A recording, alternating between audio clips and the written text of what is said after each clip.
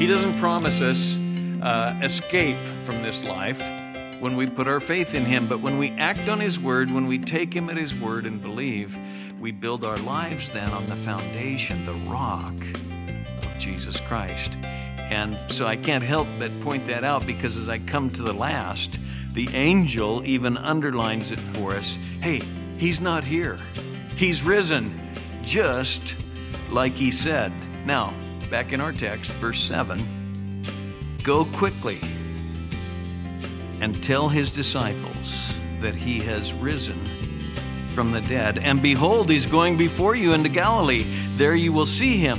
Behold, I have told you. Go quickly and tell. Welcome to Abide in the Word with Pastor Scott Gilchrist.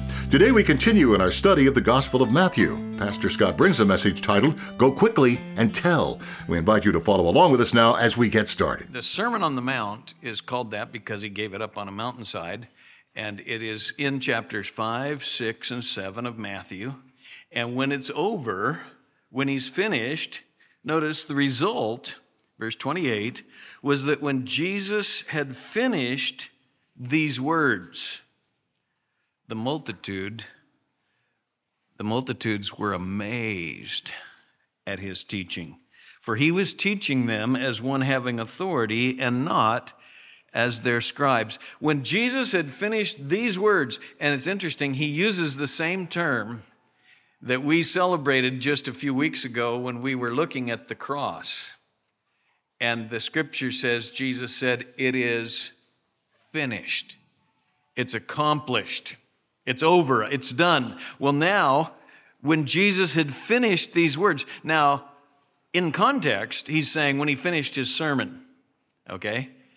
And I want to look at that with you, but I also want to say, He has finished His words also. We have the whole Bible.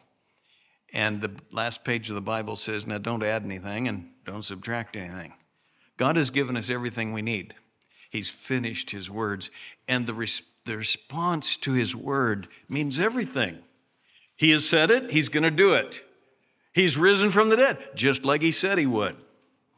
Well, when He'd finished these words, you say, Scott, are you taking that out of context? No, take a look at it with me. Verse 28, when He'd finished these words, what words? Well, glance backwards to verse 24. Therefore, everyone who hears these words of mine and acts upon them may be compared to a wise man who built his house upon the rock.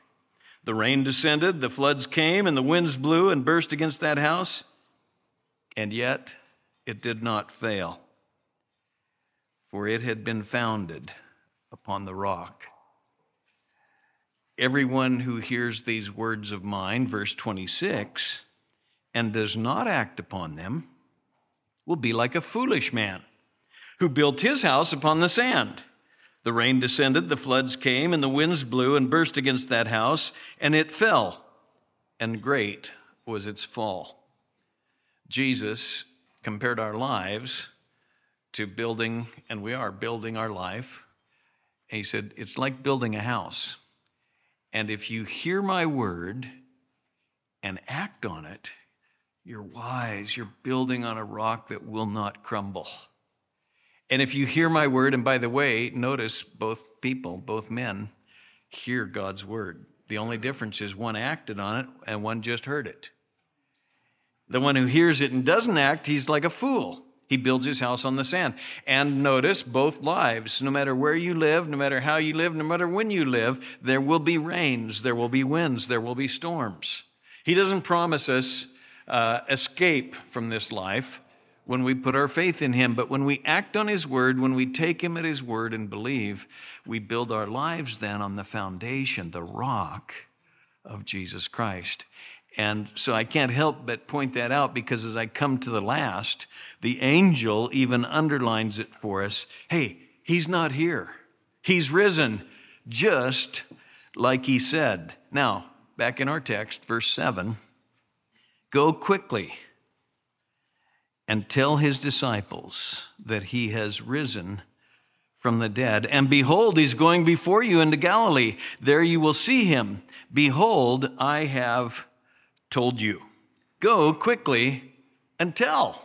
By the way, can I just say, when you first come to understand that Jesus Christ rose again for you, when you put your faith in Christ, go and tell others. This is the best news you'll ever hear. If someone had entrusted me with the cure to cancer, I'd tell people. Wouldn't you? It's good news we've got. Jesus conquered death.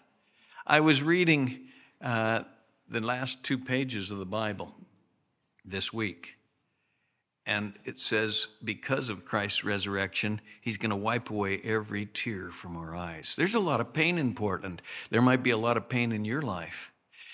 There's coming a day, if you know Jesus Christ, that he'll wipe away every tear, every remnant of sin and guilt and all the things that brought death. It'll be washed away completely. In the meantime, we've got his word on it. You say, are you sure about that? Yeah, he said it. It's as good as done. He raised himself from the dead, just like he said he would. The angel, when he left, the angel said, where are you guys standing looking into the air? He's coming back, just like he said he would. He'll be back. He'll be back. Well, go quickly and tell. I want to just underline that because the angel said to these gals, go quickly and tell, and they did. And there is something about it. I knew Christ quite a while before I began to tell others. And I lived in kind of a turmoil inside because I wanted to tell others, but I was kind of afraid. And I let fear win out.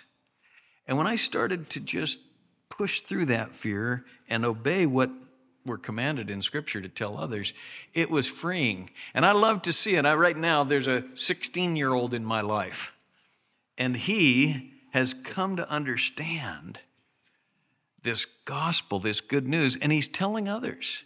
And it's transforming the way he lives and the way he's a very pleasant 16-year-old to be around, let me tell you. And I was thinking of a friend of mine who was 63 when he came to Christ. And at the time, he was way ahead of me. And at the time, I thought, 63, you got one foot in the grave, you know. As some of you guys are 63, and so you're saying, not yet. You know. But he was 63 when he came to Christ, and he had just retired at 63. And he decided to not turn the television on. I still remember him talking about this because he's long since home with the Lord. The Lord gave him 22 more years, by the way, from 63 to 85. But he said, I'm not going to turn the TV on. And he just got in those days, there were yellow pages, you know, the phone book. He didn't just Google. He looked in the old yellow pages and he found that there were retirement homes that he could go and visit. He phoned and said, could I come? And they were a little shocked. And they said, yeah, sure you can. Well, he started visiting people. And he just started telling them what he knew about Jesus. And he didn't know much. He'd gone 63 years without knowing him. But he was learning quickly as he was excited about knowing Christ, found out that Christ was alive, and he started telling people, and gradually started telling me stories about leading others to Christ. And for 22 years, he had a very fruitful ministry. Go quickly and tell what you know about this risen Savior. Well, they obeyed. Verse 8, they departed quickly from the tomb with fear and great joy and ran to report it to his disciples. I'll tell you, they had a certain fear, but you know, fear in the Bible is not always negative. The angel said, don't be afraid. They were fearful, but it was, I believe, that fear of the Lord, that positive fear. The fear of the Lord is the beginning of wisdom. So they departed with fear and great joy. And if you know Christ, you know what I'm talking about. When there's a fear of the Lord, it's coupled with a great joy. And that's what they had as they went to tell others about Jesus. Peter, late in his life, he wrote this, though you have not seen him, you love him. And though you do not see him now, he was writing to people who hadn't seen Christ, just like you and I. Peter saw him. Peter saw him dead, and he saw him raised from the dead. And he was blown away. He was there when Thomas said, I saw him die. I'm not believing it unless I see it. Unless I can see the holes in his hands. And Peter and the other guys said, no, we saw him. He's alive. Thomas said, I don't believe it. Well, the Lord came, you remember, and showed him his hands and his side. And Thomas said, my Lord and my God.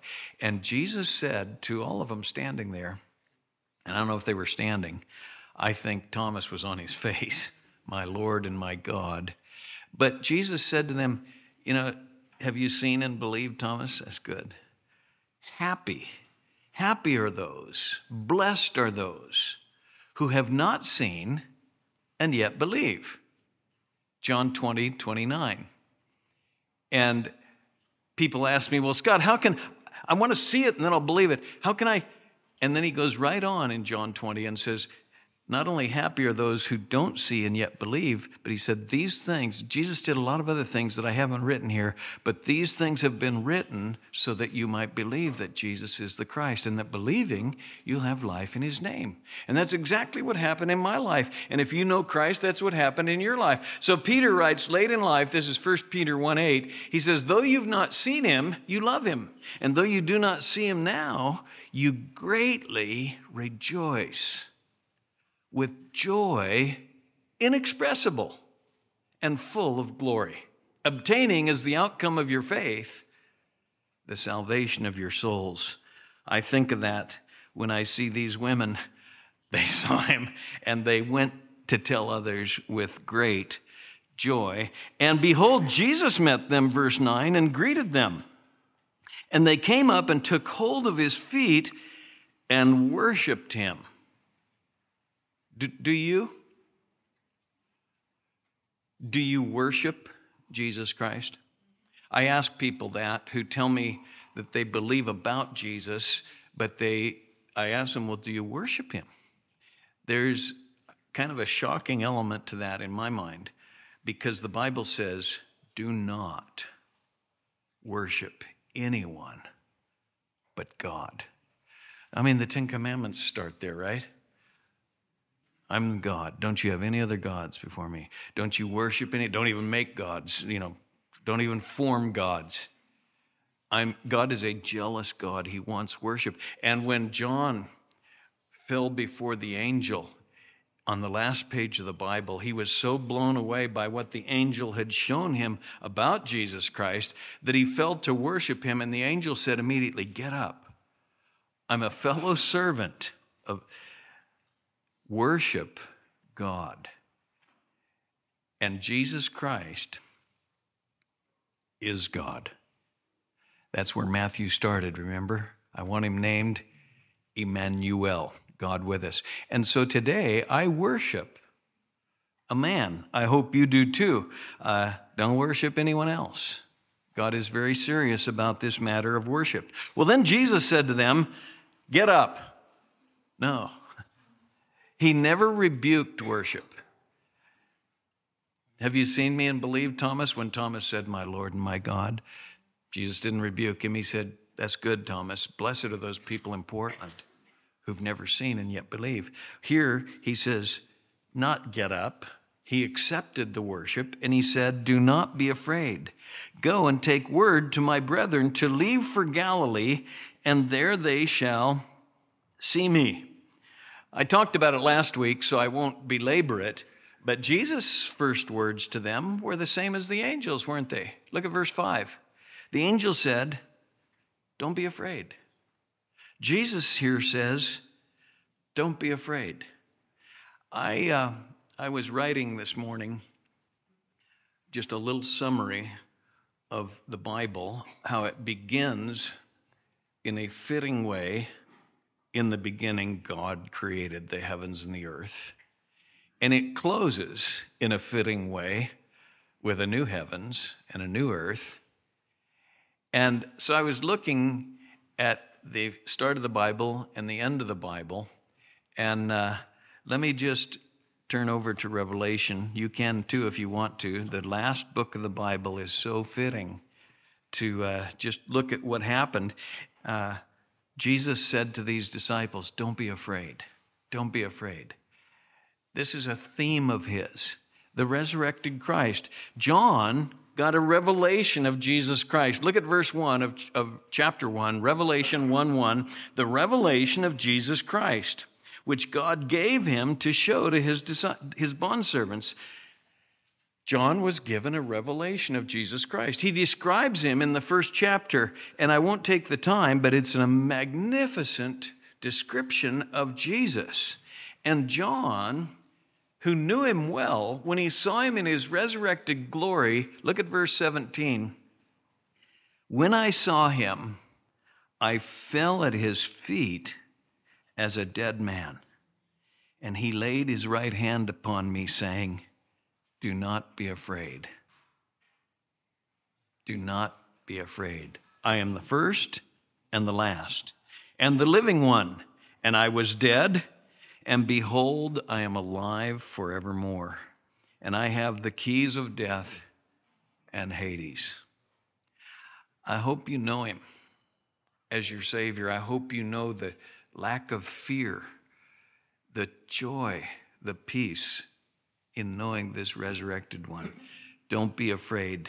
Well, verse 11, back in our text, while they were on their way, behold, some of the guard came into the city and reported to the chief priests all that had happened. Remember, they'd set this Roman guard, and these guys came into town and reported to the chief priests, the Jewish religious authorities, who had said, this deceiver, guard that tomb. Give us a guard, Pilate.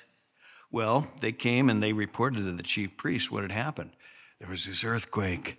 We saw this man looked like lightning, man. It was like nothing we'd ever seen. And they come and tell them.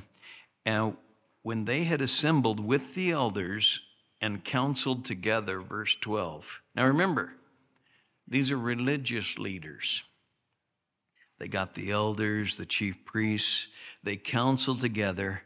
They gave a large sum of money to the soldiers and said, here's what you're to say.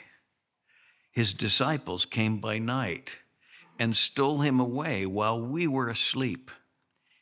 And if this should come to the governor's ears, we'll win him over. There's more money around here, and we'll keep you out of trouble. And they took the money and did as they had been instructed. And this story was widely spread among the Jews and is to this day. Now here you have, right at the beginning, one of the several foolish answers to the resurrection, theories of what happened. The disciples came and stole his body away. These disciples were busy denying him. They fled when they came to arrest him. Peter hung around just long enough to be proverbial in his cowardice. They were all that way. They're going to have the guts to come steal his disciples away and break through Roman soldiers and a seal, and I don't think so. But people make that a theory. Well, his disciples stole the body. Because you see, there is no body. There's an empty grave. Look over at Acts 2. Acts 2. When Peter stood up, emboldened by this great truth, in the same city, about 50 days later, he said to this same crowd of people, you killed him, God raised him from the dead. And I'll just look at verse 29. Brethren, I may confidently say to you regarding the patriarch David, because he just quoted the 16th Psalm, where David had said, speaking of his son, the Messiah, that he will not allow his Holy One to undergo decay. His body will be killed, but he won't undergo decay. And he says to the city of Jerusalem, brethren, I can confidently say to you regarding the patriarch David that he both died and was buried, and his tomb is with us to this day. And he could point at it in Jerusalem. Paul says the same thing. Listen to Paul as he speaks on this. When they'd carried out all that was written concerning him, they took him down from the cross and laid him in a tomb. But God raised him from the dead. For many days he appeared to those who came up with him from Galilee to Jerusalem, the very ones who are now his witnesses to the people. And we preach to you the good news of the promise made to the fathers, that God has fulfilled this promise to our children, in that he raised up Jesus, as it is written in the 2nd Psalm, "You're my son, today I have begotten you." As for the fact that he raised him from the dead, no more to return to decay, he has spoken in this way, "I will give you the holy and sure blessings of David." Therefore, he also says in another psalm, Psalm 16, Paul didn't bother to tell him which one, "Thou wilt not allow your Holy One to undergo decay." For David, after he had served the purpose of God in his own generation, fell asleep and was laid among his fathers and underwent decay. I can go to the greatest men in the world and go to their tomb, and there's a date and a little dash and another date, and there's a tomb. But he whom God raised did not undergo decay. John Stott commented on the silence of the enemies of Christ. These so-called theories about the resurrection, the disciples stole his body away, the swoon theory, Jesus didn't really die. He was pretty beat up and he'd lost a lot of blood and he fainted.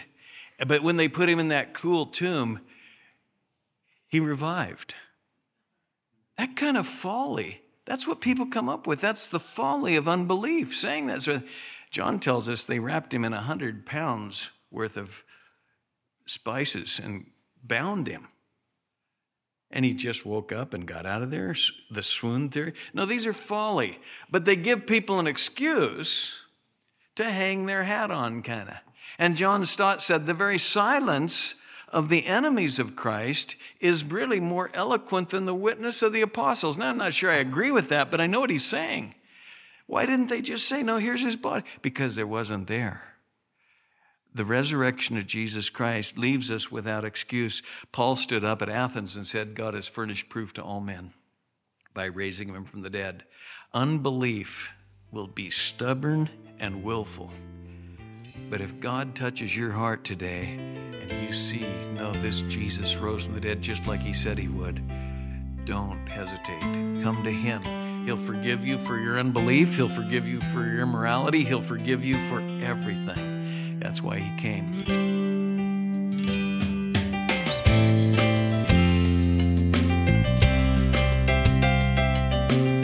You've been listening to Abide in the Word with Pastor Scott Gilchrist. Please stay with us. Pastor Scott will return in just a moment with a preview of our next broadcast. Today's program was titled, Go Quickly and Tell, a message from our study of the Gospel of Matthew. If you missed a portion of the message heard on the program today, or you'd like to share it with a friend, head on over to abideintheword.us. A free copy of today's entire message is available there for you to stream or download at your convenience.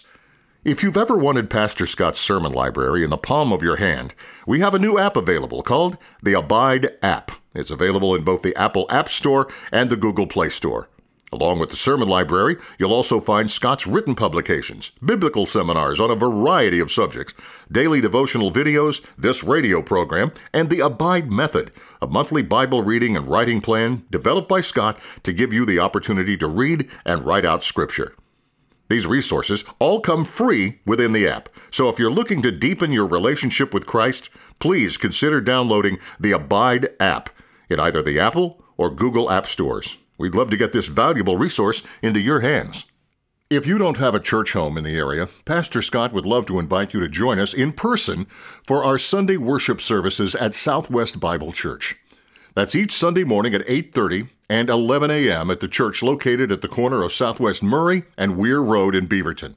You can go to our website at swbible.org for more details. We hope to see you there.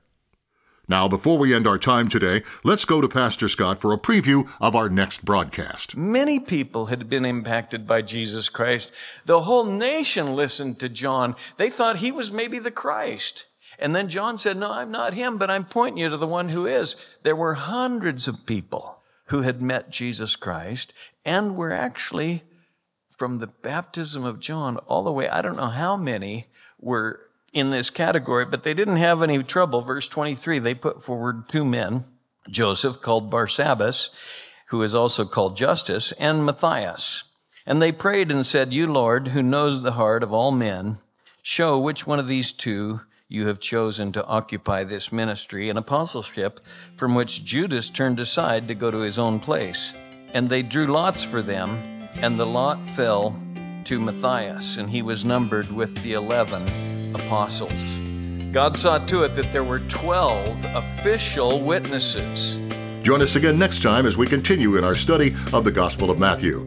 Pastor Scott will bring a message titled, The Resurrection from the Dead. Until then, may the grace of the Lord Jesus be with you.